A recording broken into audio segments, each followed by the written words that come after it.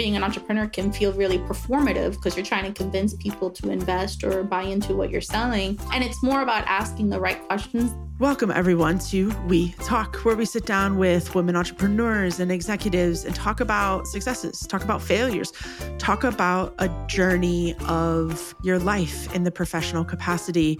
I'm really excited today to share a conversation that I had with Nadyli Nuñez, who is the executive director of Ascender. And you know what? She talked a lot about the journeys that she has gone through, especially recently, of stepping into her own self and creating her own definitions for things. I'm very excited to share this conversation with you, especially if you have tried to navigate the definition of who you are and how you fit into spaces. I hope that you enjoy.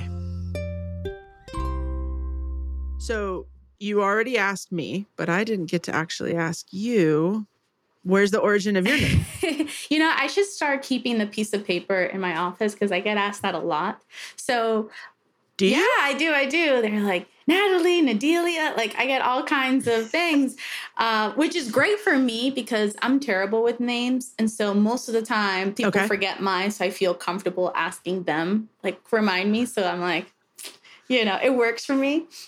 But So my name, Nadyli, is actually a combination of my parents' names. So my dad's name is Nadine, and my mom's name is Ibelice.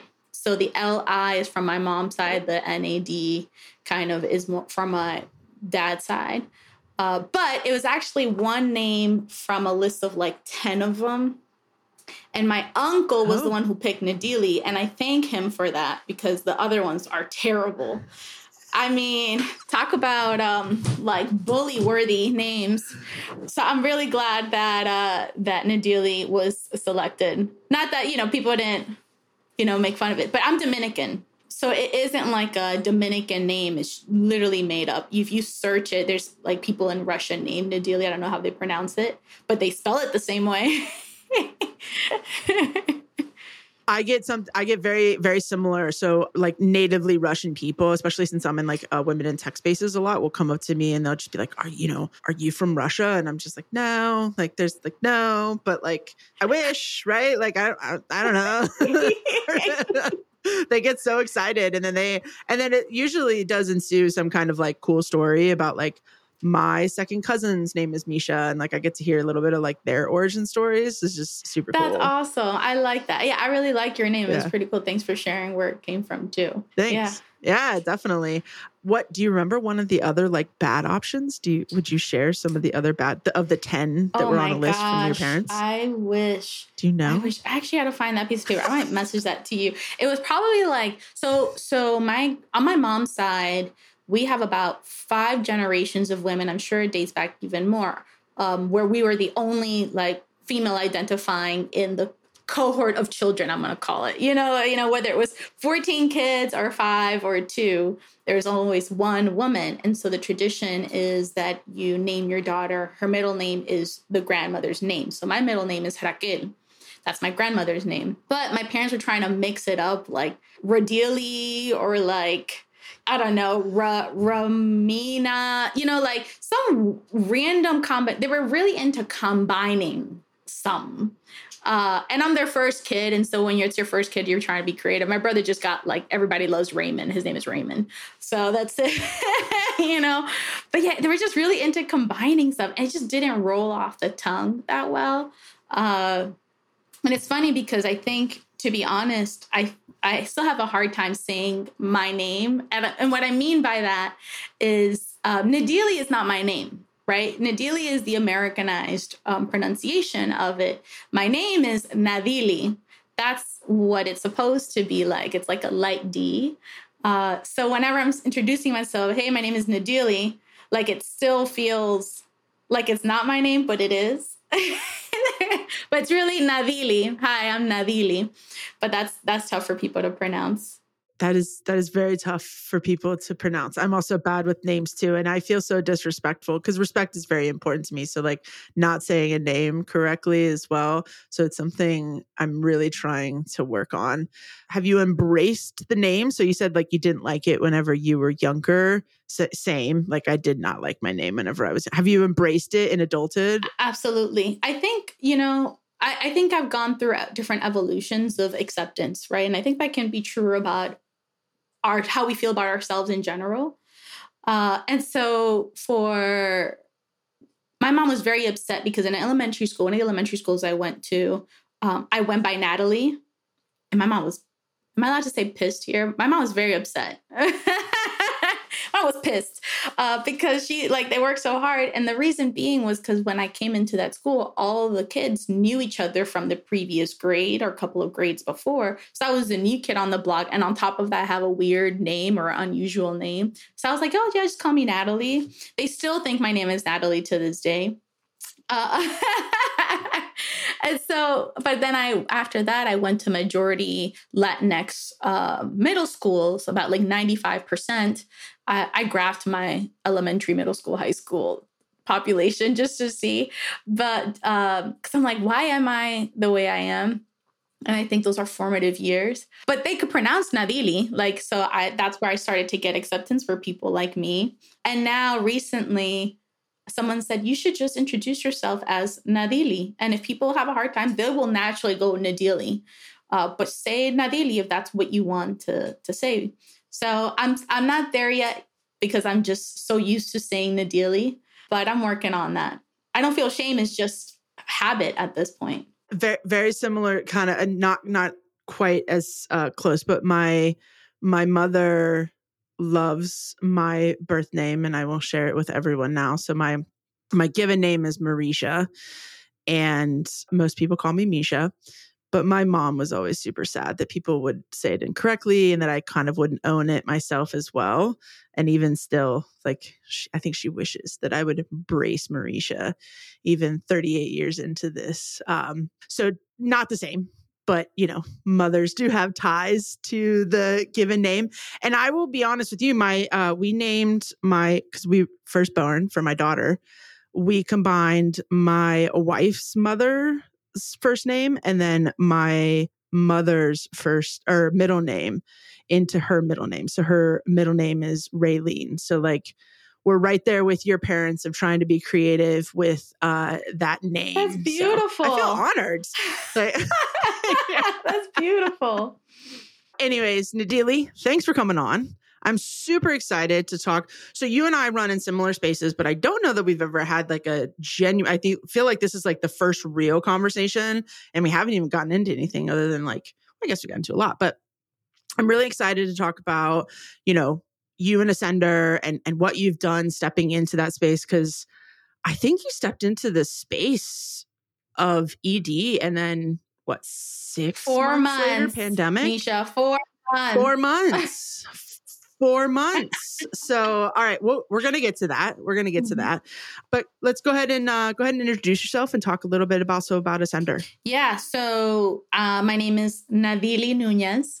And I'm originally from New York City, actually Dominican Republic. My mom flew to Miami so I could be a natural born citizen, and then flew back to Dominican Republic before we moved to New York.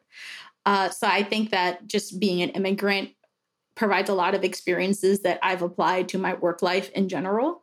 I came to Pittsburgh. I'd never been to Pittsburgh before, and I came here during orientation day. I hadn't even visited CMU when I moved.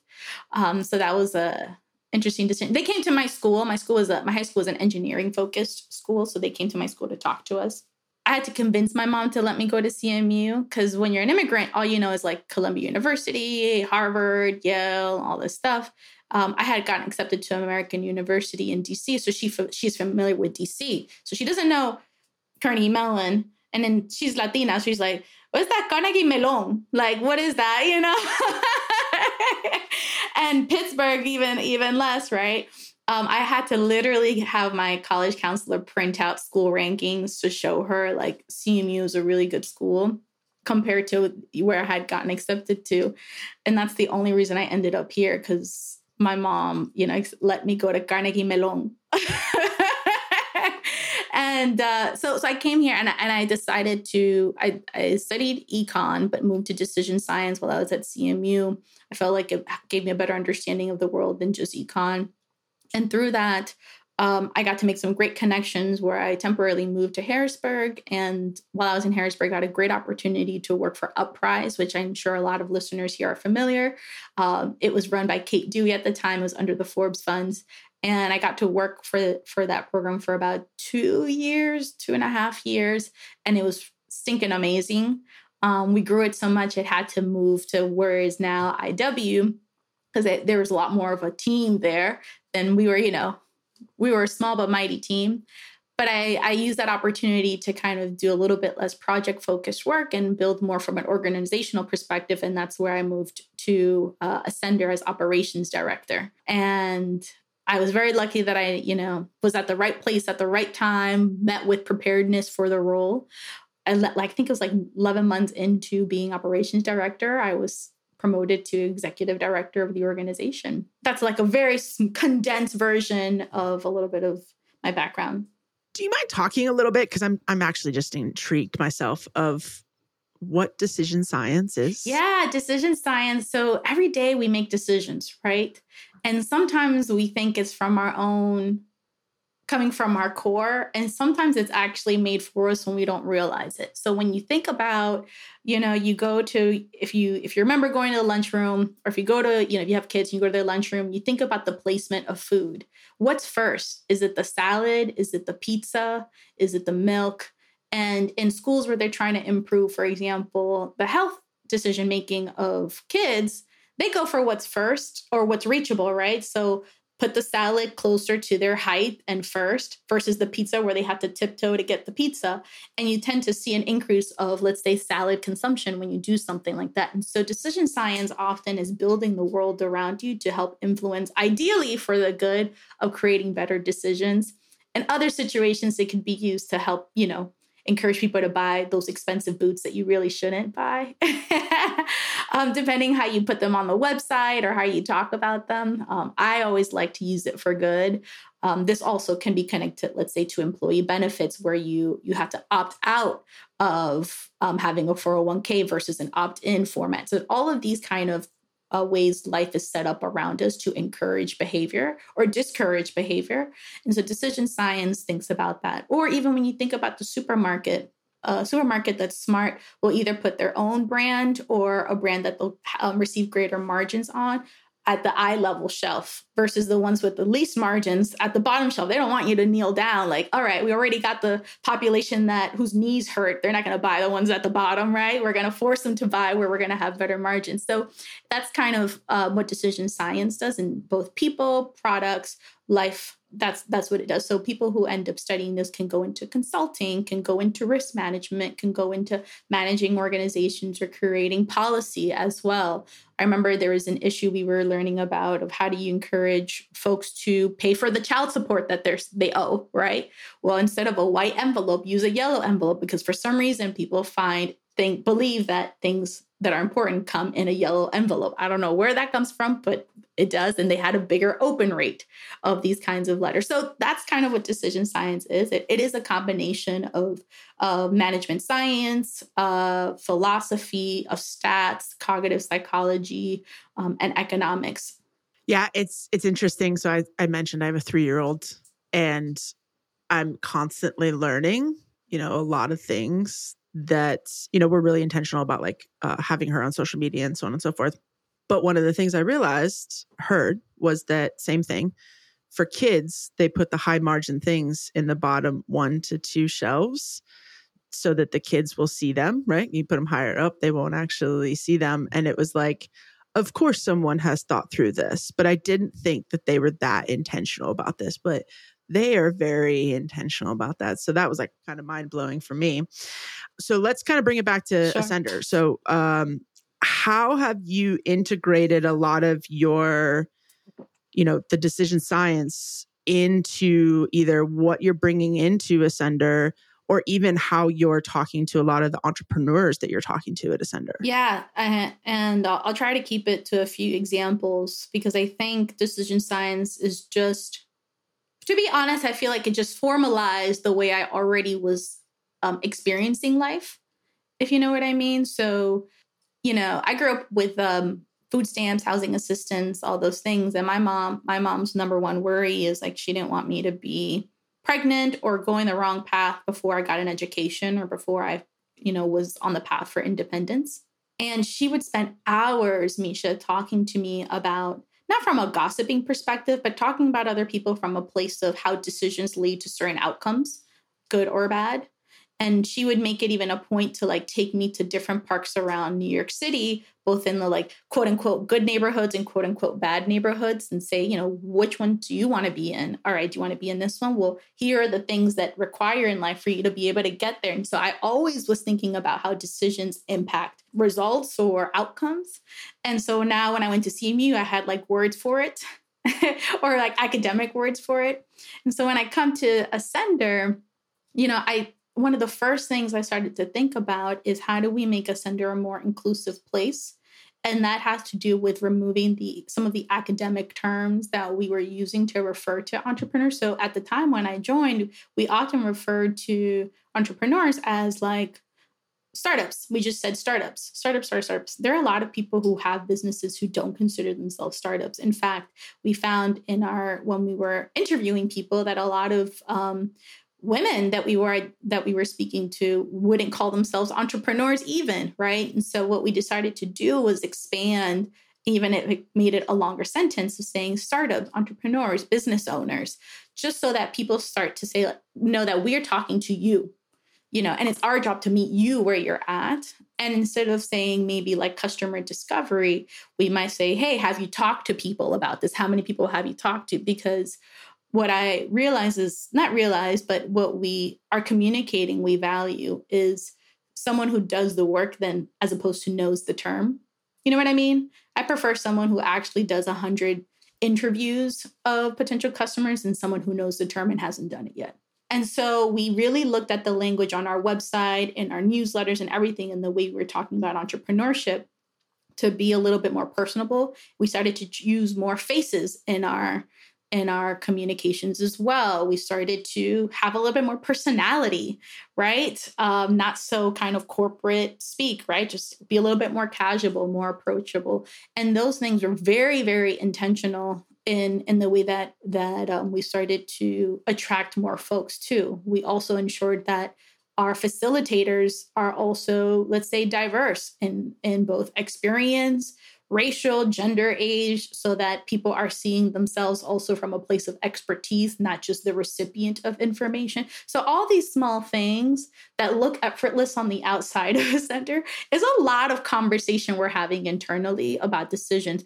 The fact that even for the application, Misha, for our incubator, we decided to create a glossary of terms so that people can, if they don't really understand what the question is referring to, or it's the first time they're answering this question and it's not formed in a way that they're used to, we have an explanation like, what are we actually asking about here? Here's what you can understand. And we're educating people in that way. And so all of that, or even something as like, how long is this application? Yes, we want to know 30 things, but like, that's unreasonable to ask of people. They're not going to stay there for that long. So those small decisions. And then as a manager, as a leader, I'm thinking of my team too.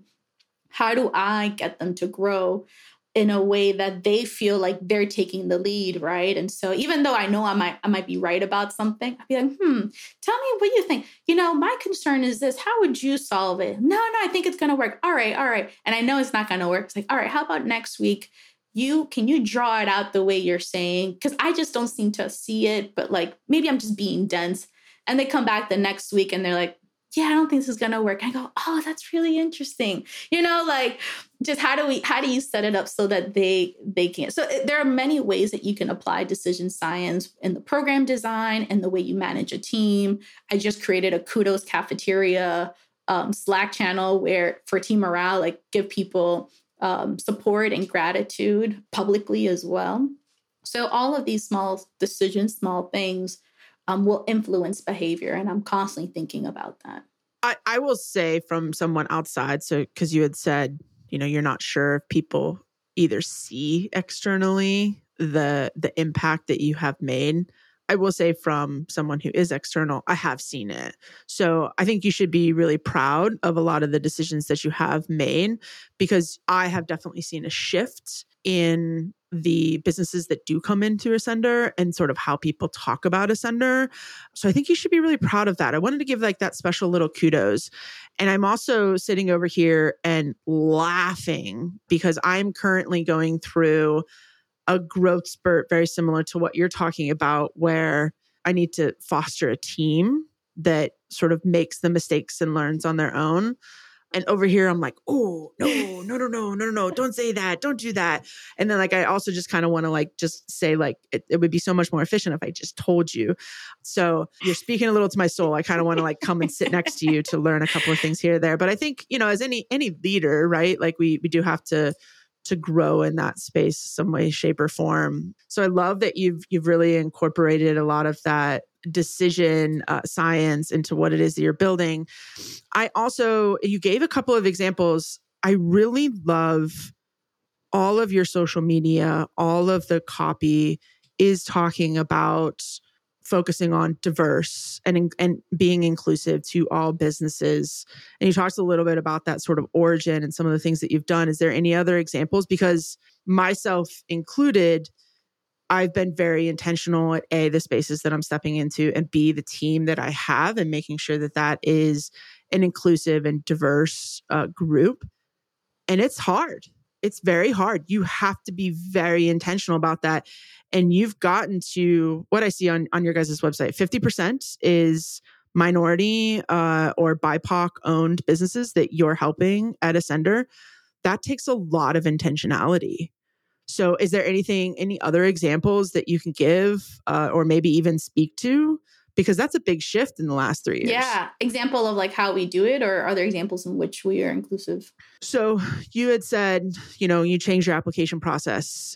Maybe like, how do you reach a lot of these other companies that are BIPOC or minority owned in order to get them into Ascender? So how are you maintaining this? So where do I start? Here's the thing, Misha. It's not rocket science. Okay. And so I think depending on who I'm talking to, I would give different advice, and we're getting to know each other more. So this might not be applicable to you, but I often tell people, stop hanging out with the same people you hang out. Like Pittsburgh is notorious of like, we go to the different events and we just see the same people and we feel comfortable in that, right? Go outside, like go be the one white person in the room. Go be the like only, you don't know anyone else. Go by yourself, talk to people. And I think when you do that, you start to understand. I think particularly the BIPOC community, let's even pick on specifically the Black community, is only seen by the color of their skin, I should say. Whereas like these are whole people. You know what I mean? Who have interests. Like I've gone to an erotic poetry night that was organized by the Black community. I didn't know anyone. I just kind of went, right? Actually, I happen to know one person, and I was the lightest person in the room. I'm just talking to people. I'm not thinking like I'm in a Black room. I'm thinking about like I'm around some really talented, creative people, and I'm laughing next to the person, with the person next to me, and I'm like saying, wow, that was a beautiful poem to someone else, or like, yeah, that's right.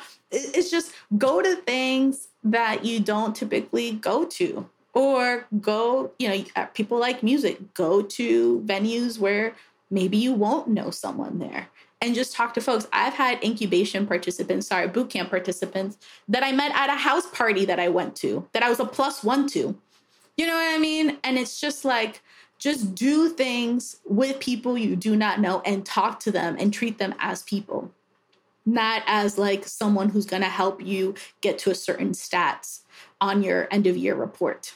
And when folks notice that that's what you're there, like that you're there for them as a person, then the best thing is that they'll tell other people that they're seen as people at this place, not as just someone who can diversify their photo album to post on social media. Do you know what I mean? And the other piece is like, don't be satisfied with having one person of color and the one woman or the one, LGBTQ person. And no, like, that's not enough. One, they need to have other people like them in the community, because I think it is important to understand people have unique experiences given, their intersectionality. But at the same time, why is one enough? Why is one enough? And so for us, I think we make sure we're in spaces that represent the different groups that we're trying to reach. And just sometimes it's just showing up and just showing up and seeing how we can help, or not saying anything. Meeting with a lot of these leaders of these communities from a personal level, again, not just like, oh, we're only talking to you because you represent a diverse group. Like, no, you're, again, a human being who has their own expertise and intelligence, and I value you as such. And that's it. That it really isn't that hard. And then the other pieces for me, and I think my team does a good job in doing that too, is just like educate yourself. I think that there are people who, because, first of all, we're all racist in one way or another, sexist in one way or another, because we are born in a system that teaches, like, it just throws that into you. And so we have a lot of unlearning to do. And so I think I get frustrated when people who are doing equity or DEI work, or they provide a mini grant for an underrepresented group, that they are somehow now the expert, or like, no, I'm done learning, like, no, that's dumb. And so the continuous thought of learning. And so, whether you look at my Instagram feed or my YouTube channel, I'm constantly trying to hear the perspectives of groups unlike me. And those like me too, right? I'm Latina, I'm a woman, but we all have our own experiences. And so continuously ensuring that we're hearing the voices of different people. That way, I'm not putting the burden on the entrepreneur who's trans, not the burden on them to teach me, unless they volunteer to do that. But that should not be their burden. I need to educate myself on my own way. So that's my long-winded way of saying, like, educate, treat people more than just the marginalized identity that they have, which is a small portion of much more than who they are. And I think people will realize, like, they'll come to you. I'll tell you this, Misha, and you can cut this out. But I remember I was in a conversation, and this is where my perspective that I just shared comes from, part. I was in a conversation where someone was applying for a grant, and the grant had a rubric that gave you extra points if you had an equity component to whatever you're applying for. So if you are being thoughtful about it, you get extra points, which, like, all right, they're encouraging that. Awesome.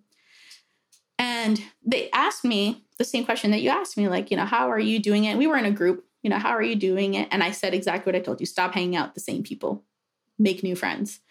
I even said, like, go to block parties of different neighborhoods that you are typically not a part of. Like, just go and get to know the community.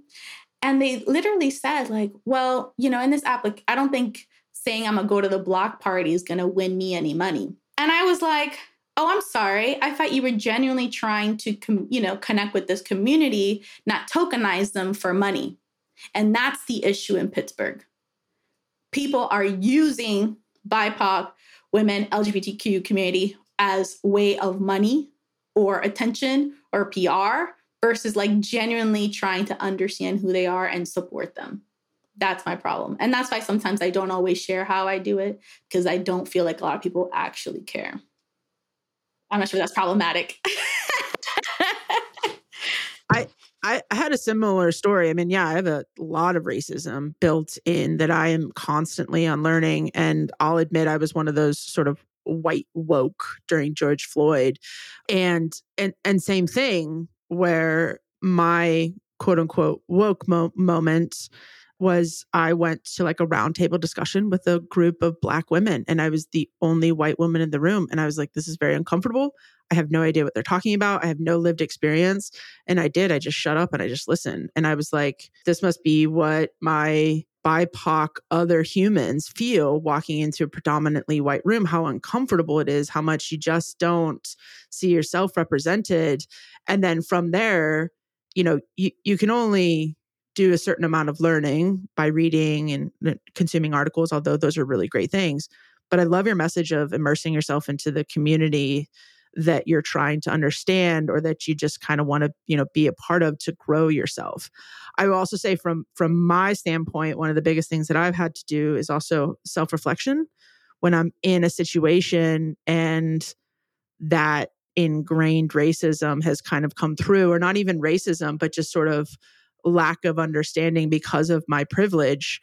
I have to sort of reflect back and say, oh, I did that thing, and know for the next time that to not do that thing. So it's been an experience for me too, but I absolutely love your message. And it is very difficult, but it is easy once you start sort of that motion and being intentional of a lot of the spaces that you're stepping into.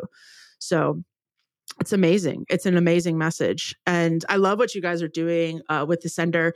Do you mind talking a little bit? So I'm actually kind of curious, and you could say that there really isn't a factor, but you talk to a lot of businesses and you've seen a lot, succeed, and you've seen some fail. Is there anything from your experience that sort of makes one business owner, one business more of a success than others? Yeah, it's hard to put it into one or two things, but I will mention a couple. I think people undervalue the customer discovery component of the process. And so for those who are listening and, what does that mean? It's talking to your customer, understanding who your customer is, right? There's a difference between a user and a customer. Customer is the one who's giving you the money.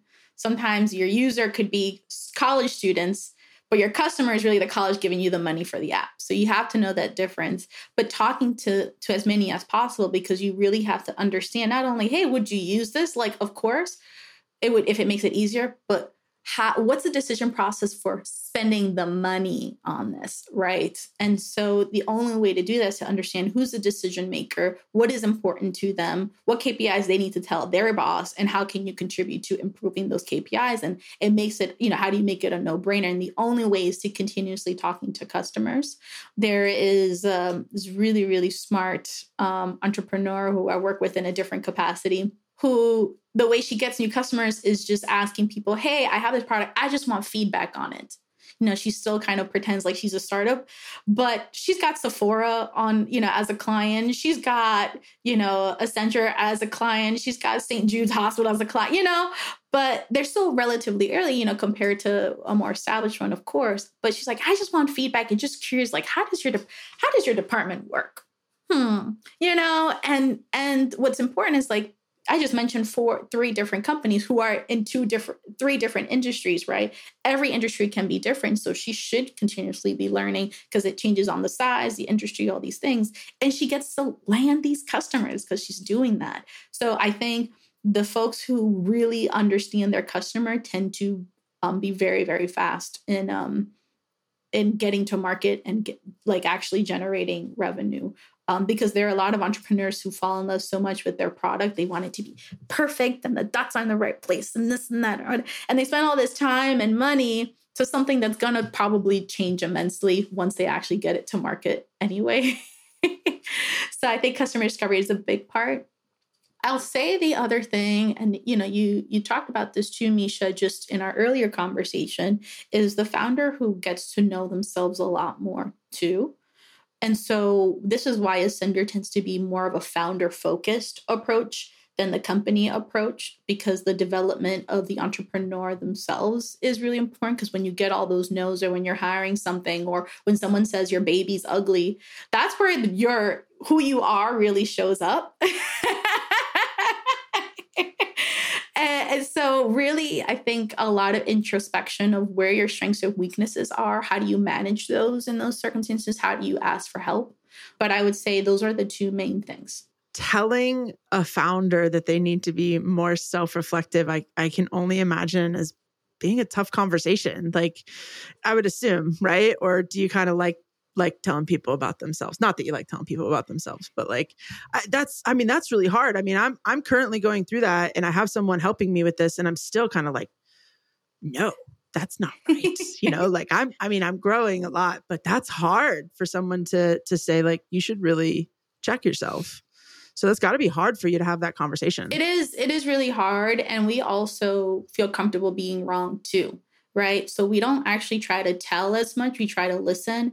So instead of saying, this is who you are, we say, why are you doing that? Why is that important to you? What would happen if this happened? Does that come from anywhere? And it's more about asking the right questions and letting them get to that conclusion. And in some cases, when I meet with some entrepreneurs, and I'm more on the like organizational level, but when I meet with entrepreneurs, and especially a lot of them come to me for their pitch where I'm getting to know their businesses, I'm like, why aren't you doing this? That doesn't make sense. I've had entrepreneurs cry, not because I was mean, but like we're hitting at the heart of things, right? Because I think it's easy, especially being an entrepreneur can feel really performative because you're trying to convince people to invest or buy into what you're selling. And you might sometimes lose out on the opportunity to actually really reflect like, well, why is it you're approaching it this way? Why are you having a hard time? Why aren't you addressing this component, this, that, or the other? And I think it is a really hard conversation, but I know that for me, I ultimately want our entrepreneurs to win. And I want them to be thoughtful because if they can do that for themselves, they'll do that for employees. They'll do that for tough situations when a customer says no, or a customer's trying to push them to like get a discount that they shouldn't be giving them. It's like they know to stand in their power because they know who they are. They know what they stand for and why they stand for it. And so it's hard because every entrepreneur also receives it differently. Some get defensive. There have been times where an entrepreneur gets mad and like doesn't want to talk to us. And then they come back and like, all right, I thought about it, And so we have to know for each entrepreneur, what's the line that is okay to walk, because our job is to push them because that's the way for them to grow. I absolutely love it. Absolutely love it. So do you mind briefly talking about the pandemic? So you said 4 months into being ED and you had some experience of a sender, but did the pandemic change anything for you? It changed everything. It changed everything for everyone. Coming in, frankly, I didn't have a team. It was me and another person. And I had to build the team. We actually had an employee whose first day was the day of the lockdown. So he came in, got his laptop, went home. It's like, wow, on your first day, you're already leaving early, But he ended up being an awesome employee. But I mean, it was hard because I'm a big proponent. I've learned to have both an official board, but also a personal board of directors, and ask them for the things that I don't know. Ask them, what do I do in this situation? What happens when no one in your board and personal board of directors know what the heck to do? And in some ways, it's a little relieving because it's like we're all on the same playing field in a sense, and we're forces collaboration. What are you doing? What's happening here? All this stuff. But it's survival mode. You're in survival mode, essentially, not only for us, but to ensure our entrepreneurs are okay. I think it was, I don't even know how to explain it. It was just sort of, how do we ensure a sender is existing after this? But at the same time, we don't save babies. Do you know what I mean? I think in the pandemic, we realized like what's important. And our focus was, how do we ensure our entrepreneurs are going to be okay? And if we're around, great. If we're not around, okay. But we're not saving babies. And we rather money go to people who are saving babies, right?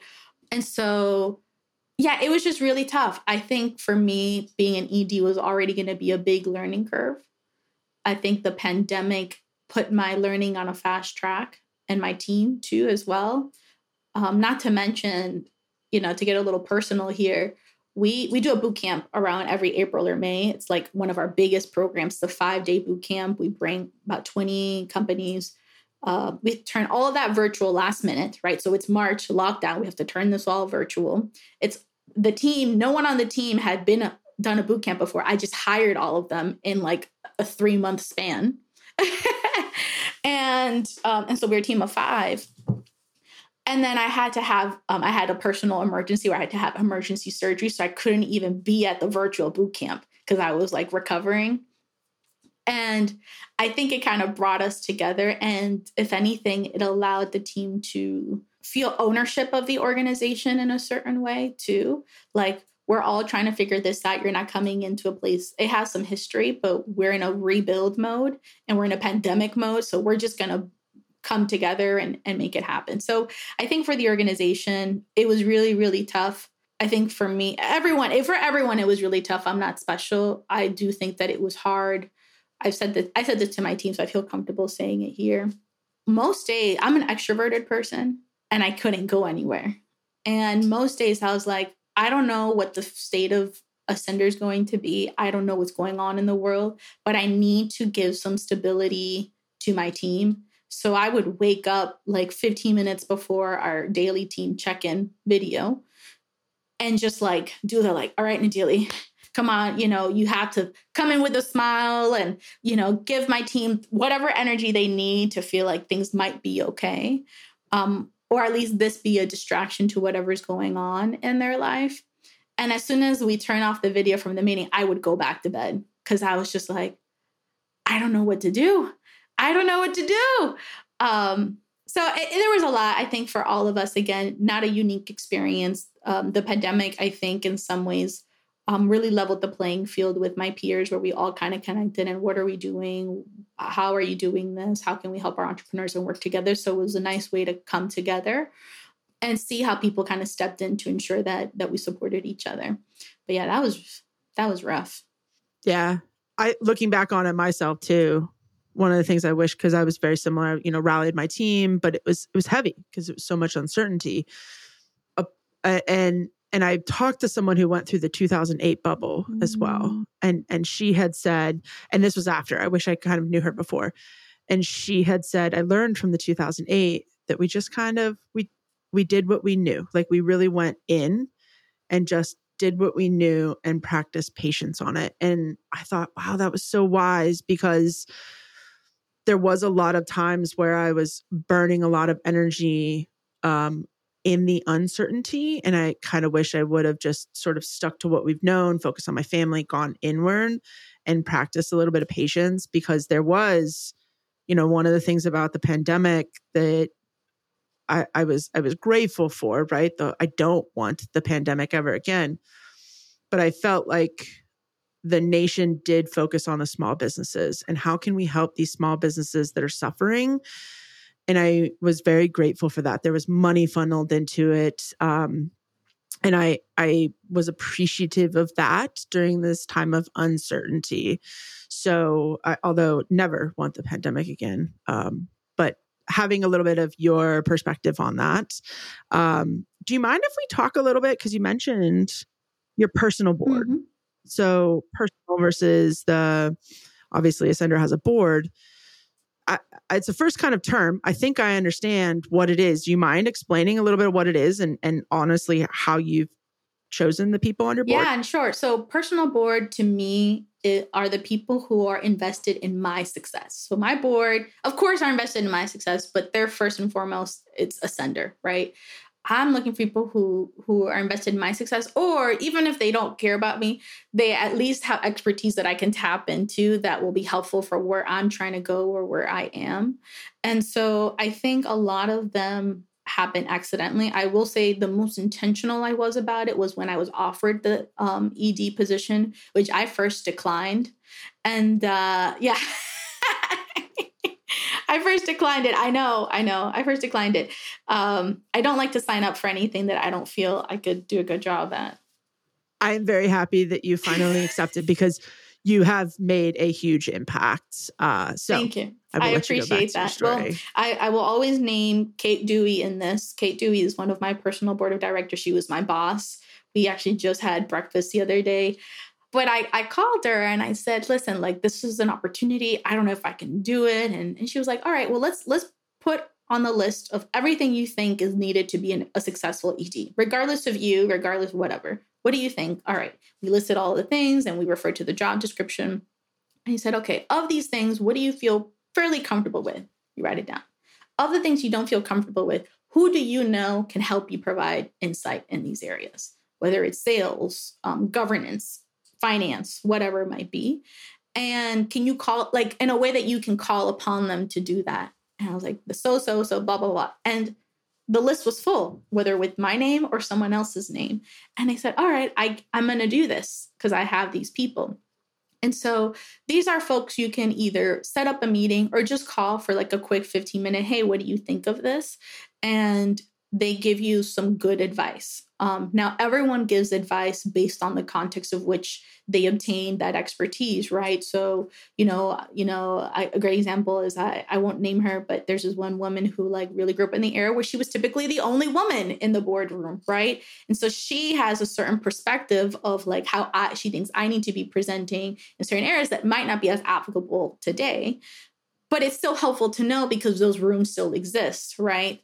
And so I often find, board of directors who have experience in like corporate setting, nonprofit setting, finance, sales, those who can really like ask the really good questions that get to the heart of what I'm trying to do, where I'm sometimes like spiraling in my mind, what about this and what about that? Like they're like, Nadyli, chill.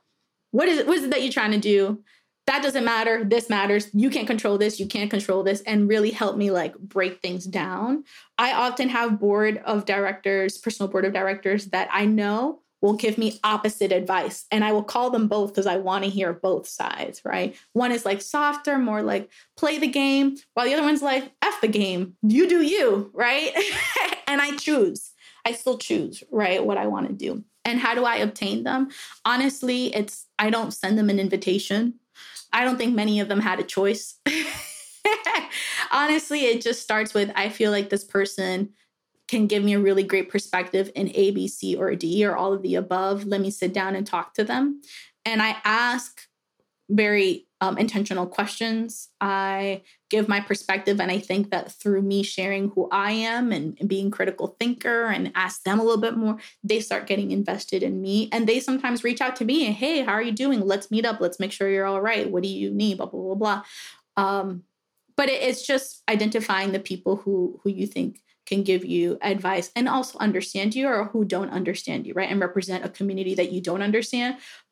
And they're like, oh, now I see your thinking, because that's the thinking of these other folks I'm trying to like figure out. So it's a little complex. And some people do meet up with some of them on a regular basis, maybe weekly, maybe monthly. I don't. I just kind of call ad hoc as I need them. But yeah, does that answer your question? Yes. Do you find it being a two-way street?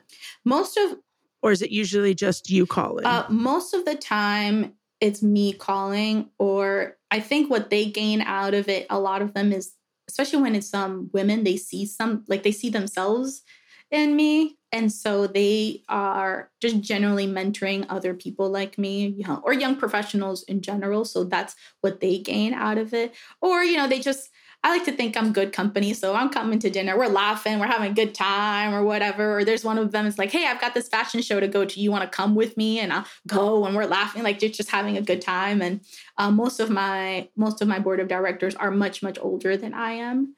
And so they're at a stage in their career where they might even be thinking about like, what's their next evolution? They've already gone through it. And so they're just kind of imparting what they've learned to me. And they enjoy that. And they get a fun +1 at events. Yeah, I've talked to a lot of people. I've never heard the term sort of the personal board, right? So like I have this, my group, right, that are other professionals, same thing that I can sort of call to. But I've had a lot of people talk about they don't want to sort of bother this person because either A, they don't feel that they can give back to them because, and to your point, right, they might be quote unquote more seasoned, more successful. And I agree with you. I look at this as someone invested time into me. So I'm going to invest time into someone else to keep that going. And I'm not really necessarily looking for anything in return. But when there is opportunity for me to potentially help someone who has continually helped me, I'm going to take advantage of that. And I'm going to try to sort of give that introduction or whatever that may, or even just kind of saying like, hey, can I keep an eye out for something, right? So like a little bit of that reciprocation. But yeah, I agree with you. I think there's some people out there that really just someone invested in them and they want to invest in me.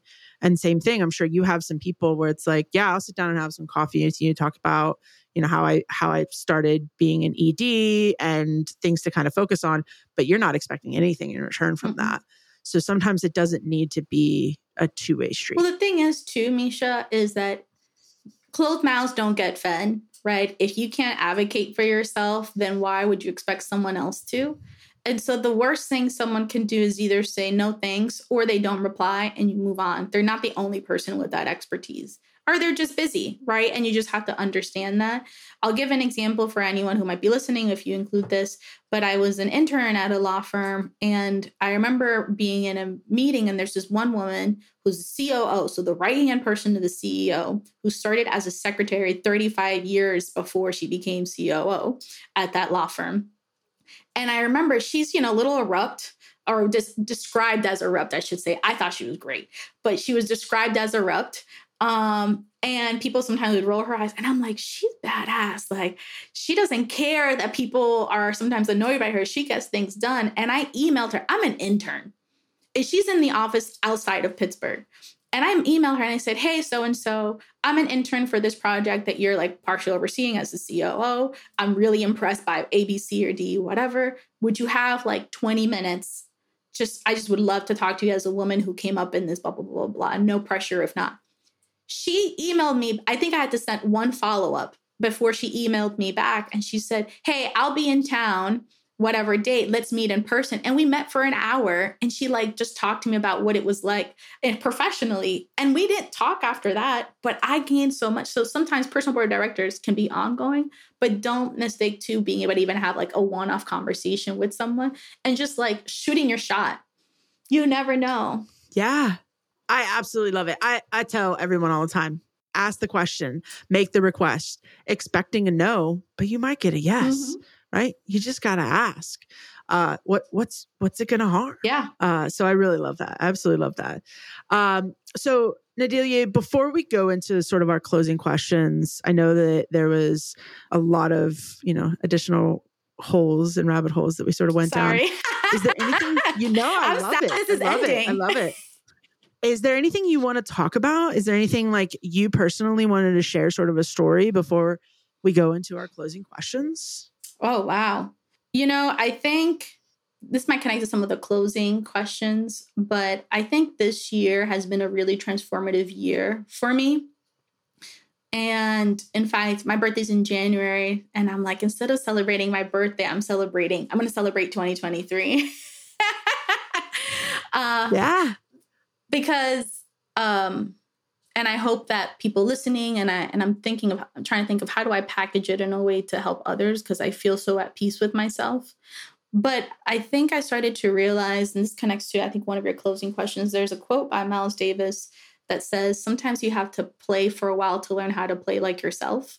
And I started to realize that I was playing for others for a long time. And in some ways, and I don't mean like I want to help entrepreneurs. Like it's more from the approval of others or the way others wanted to play. And I think I needed to kind of play different instruments and different genres to see like what feels right in my body and what makes sense to me, what speaks to me. And I think this year I really have learned to play like myself. And I can't believe I didn't do it sooner. And it can be really scary because I think it can some people might not like your genre, might not like the way you play, might not like your instrument. But for those who really do, man, you feel at home with those folks, right?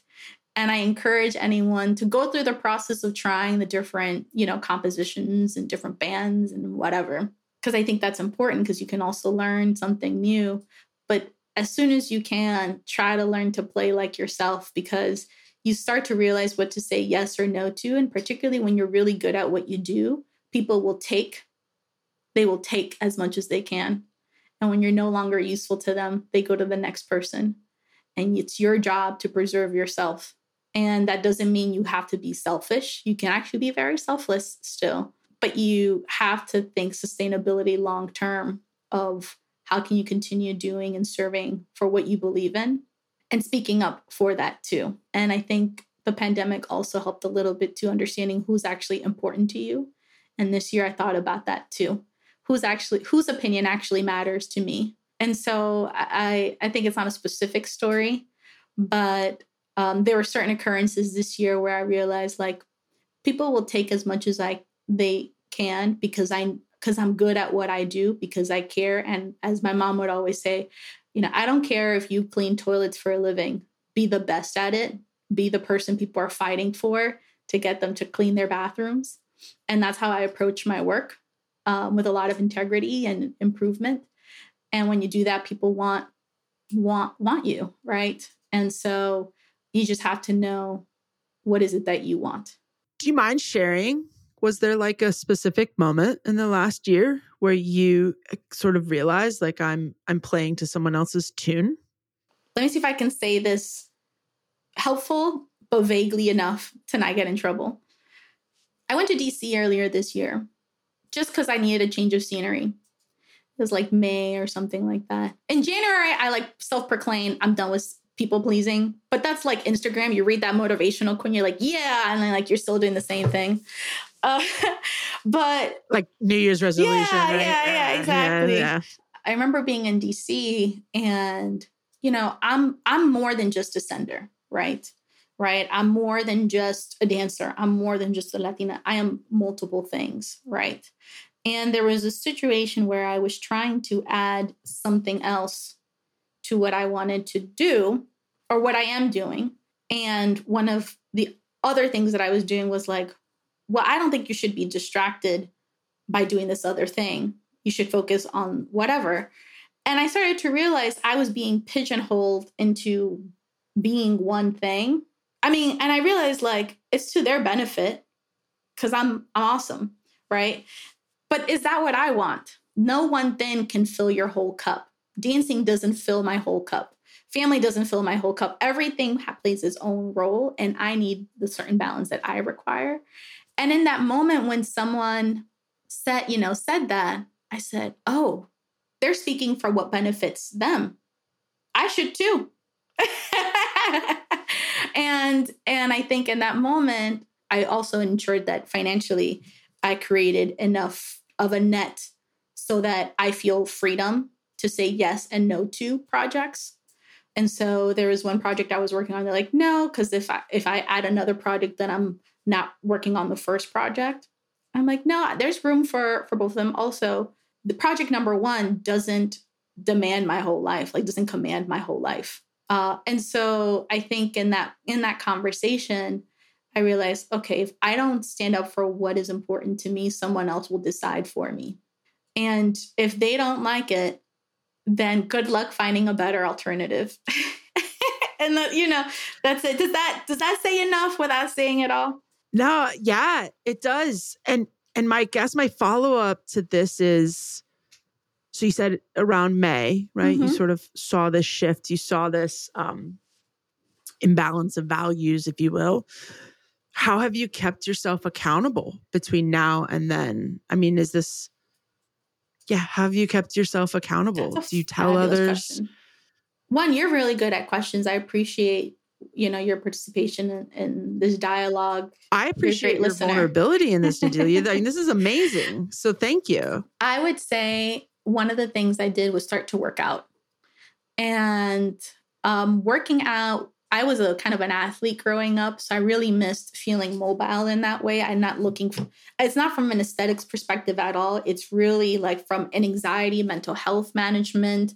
I feel like in terms of stress or pressure, I'm able to respond in a more effective way when I've put out a lot of that energy through dancing or cycling or weights. I also, as I get older, want to maintain my mass. So that's the other reason why I'm working out. But I thought about actually my employee, Anya, her boyfriend works out very often.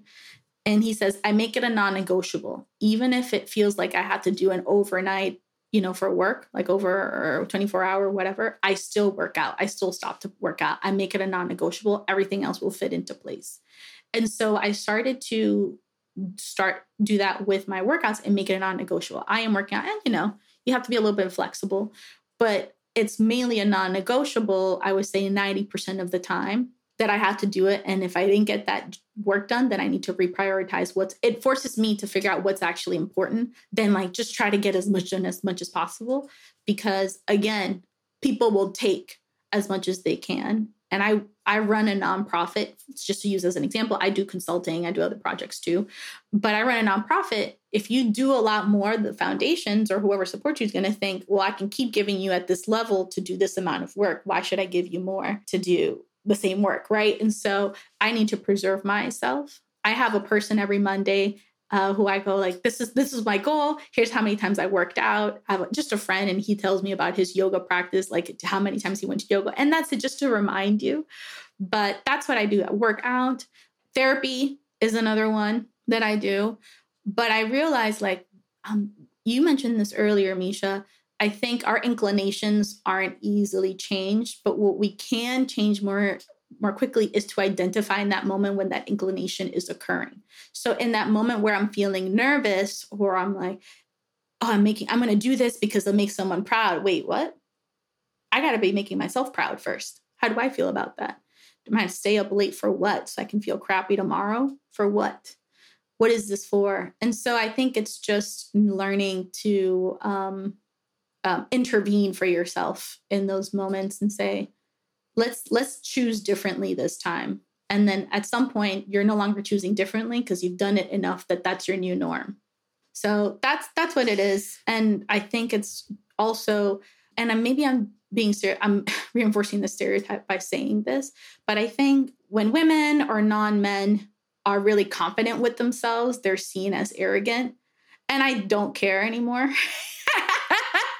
I said, like, I'm awesome. I have to remind myself I'm awesome, because I think if you don't realize that, then you are constantly trying to prove that you are. And I'm done shifting from trying to prove who I am, and I know who I am. I love that last little bit. There's so many studies that shows, between imposter syndrome and, if you stick up for yourself, you're considered a bitch, like so much negative messaging to basically keep women down. And that's a whole other podcast. I'm so happy to hear that you're, not stepping into that. And you've sort of created your own narrative.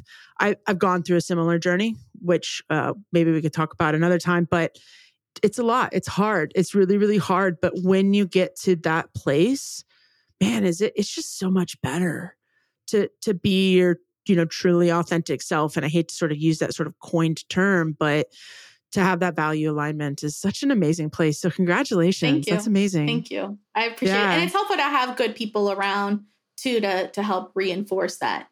But sometimes you have to fake it too before you can feel at home with feeling that way. And then you're like, wait, this feels amazing. Yeah, I'm going to keep feeling this. But always make sure you have people who keep you humble. That personal board of directors still call you like, Nadyli, check yourself before you wreck yourself, right? But no, I rather this way. Well, we also rather you this way as well. And everyone who doesn't, like, go away. That's right. Oh my gosh, wait, so now that you're saying that, can I just have strong. There's this awesome young rapper called Canary Yellow with a K. And she just went viral.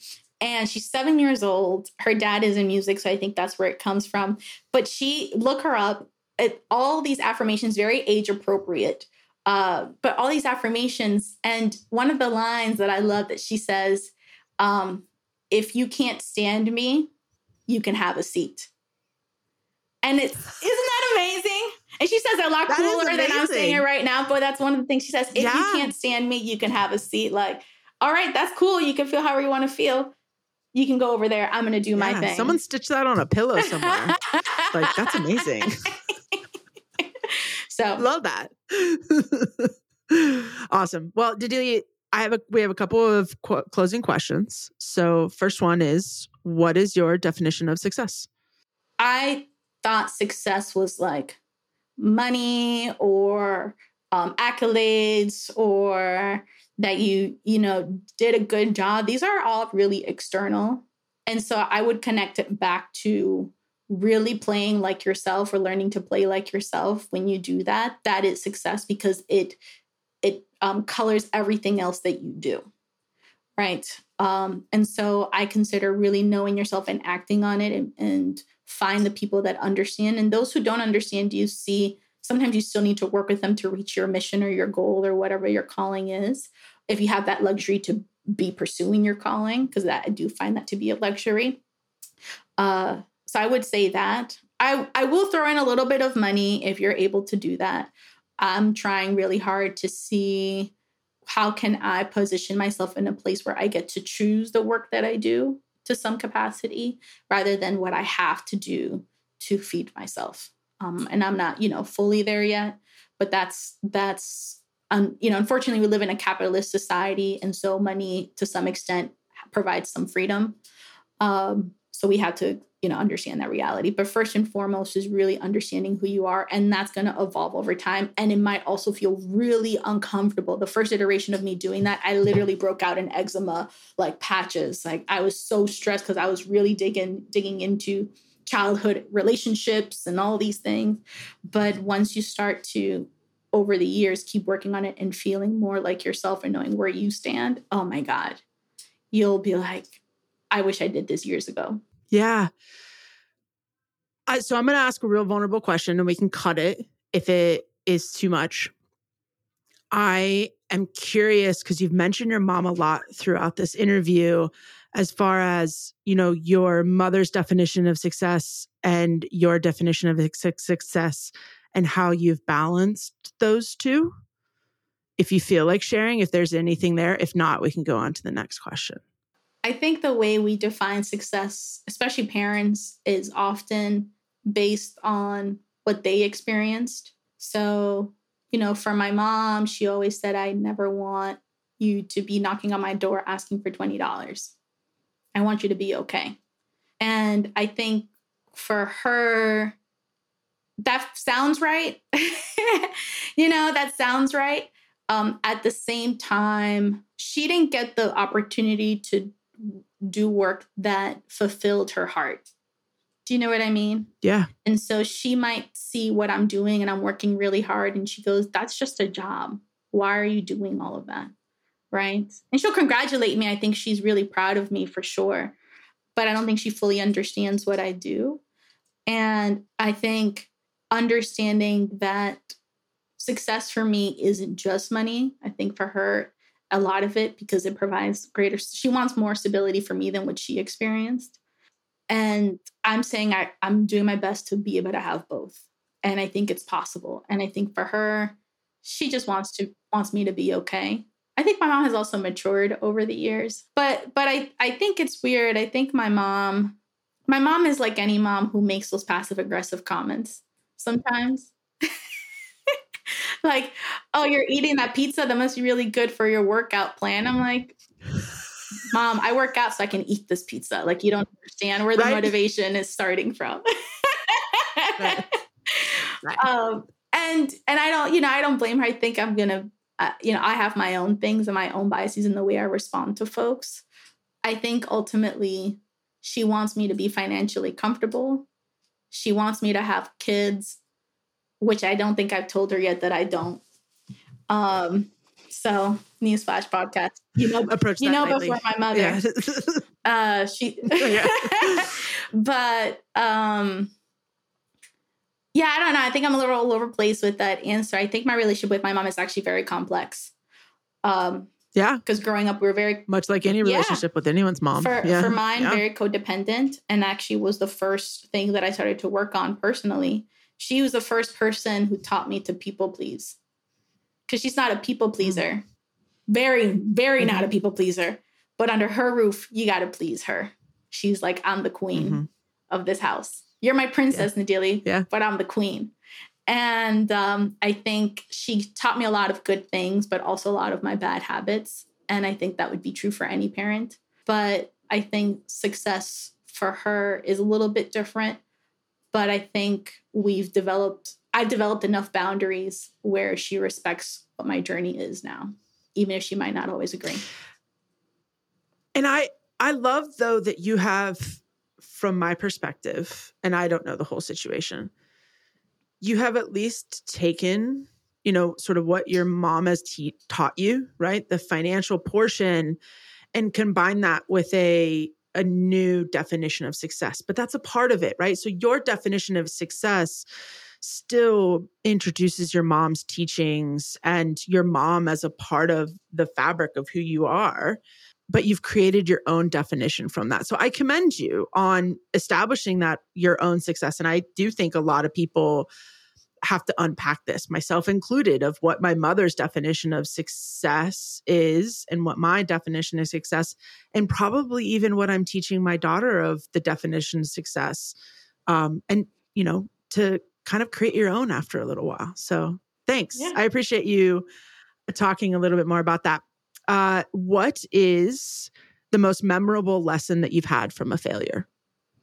Oh, shoot. I forgot about that question. The most memorable, oh man, there's so many failures. I'll say what my therapist tells me when I'm scared of an incoming failure or potential failure, which is like, you'll be all right. Do you know? Like, it's going to be all right. It doesn't mean that it's not going to come with its own scars, or it might jade you a certain way, but it might also make you grow. You're some of all the good and bad that has happened to you, for better or worse. And so I think the biggest lesson is like, how do you reflect on what you can learn from this moment and then move forward? That's all you can do. Because I think for me, I had a lot of anxiety issues. I took medication for it. I've luckily been able to implement different practices in my life where I don't need that and others do. And that's totally okay. Whatever that helps you. But I would wallow a lot in this failure or fear of, and it would just immobilize me. And that doesn't help at all. Help anyone, both the people I'm working with, serving, or myself. And so it's just sort of, you fail.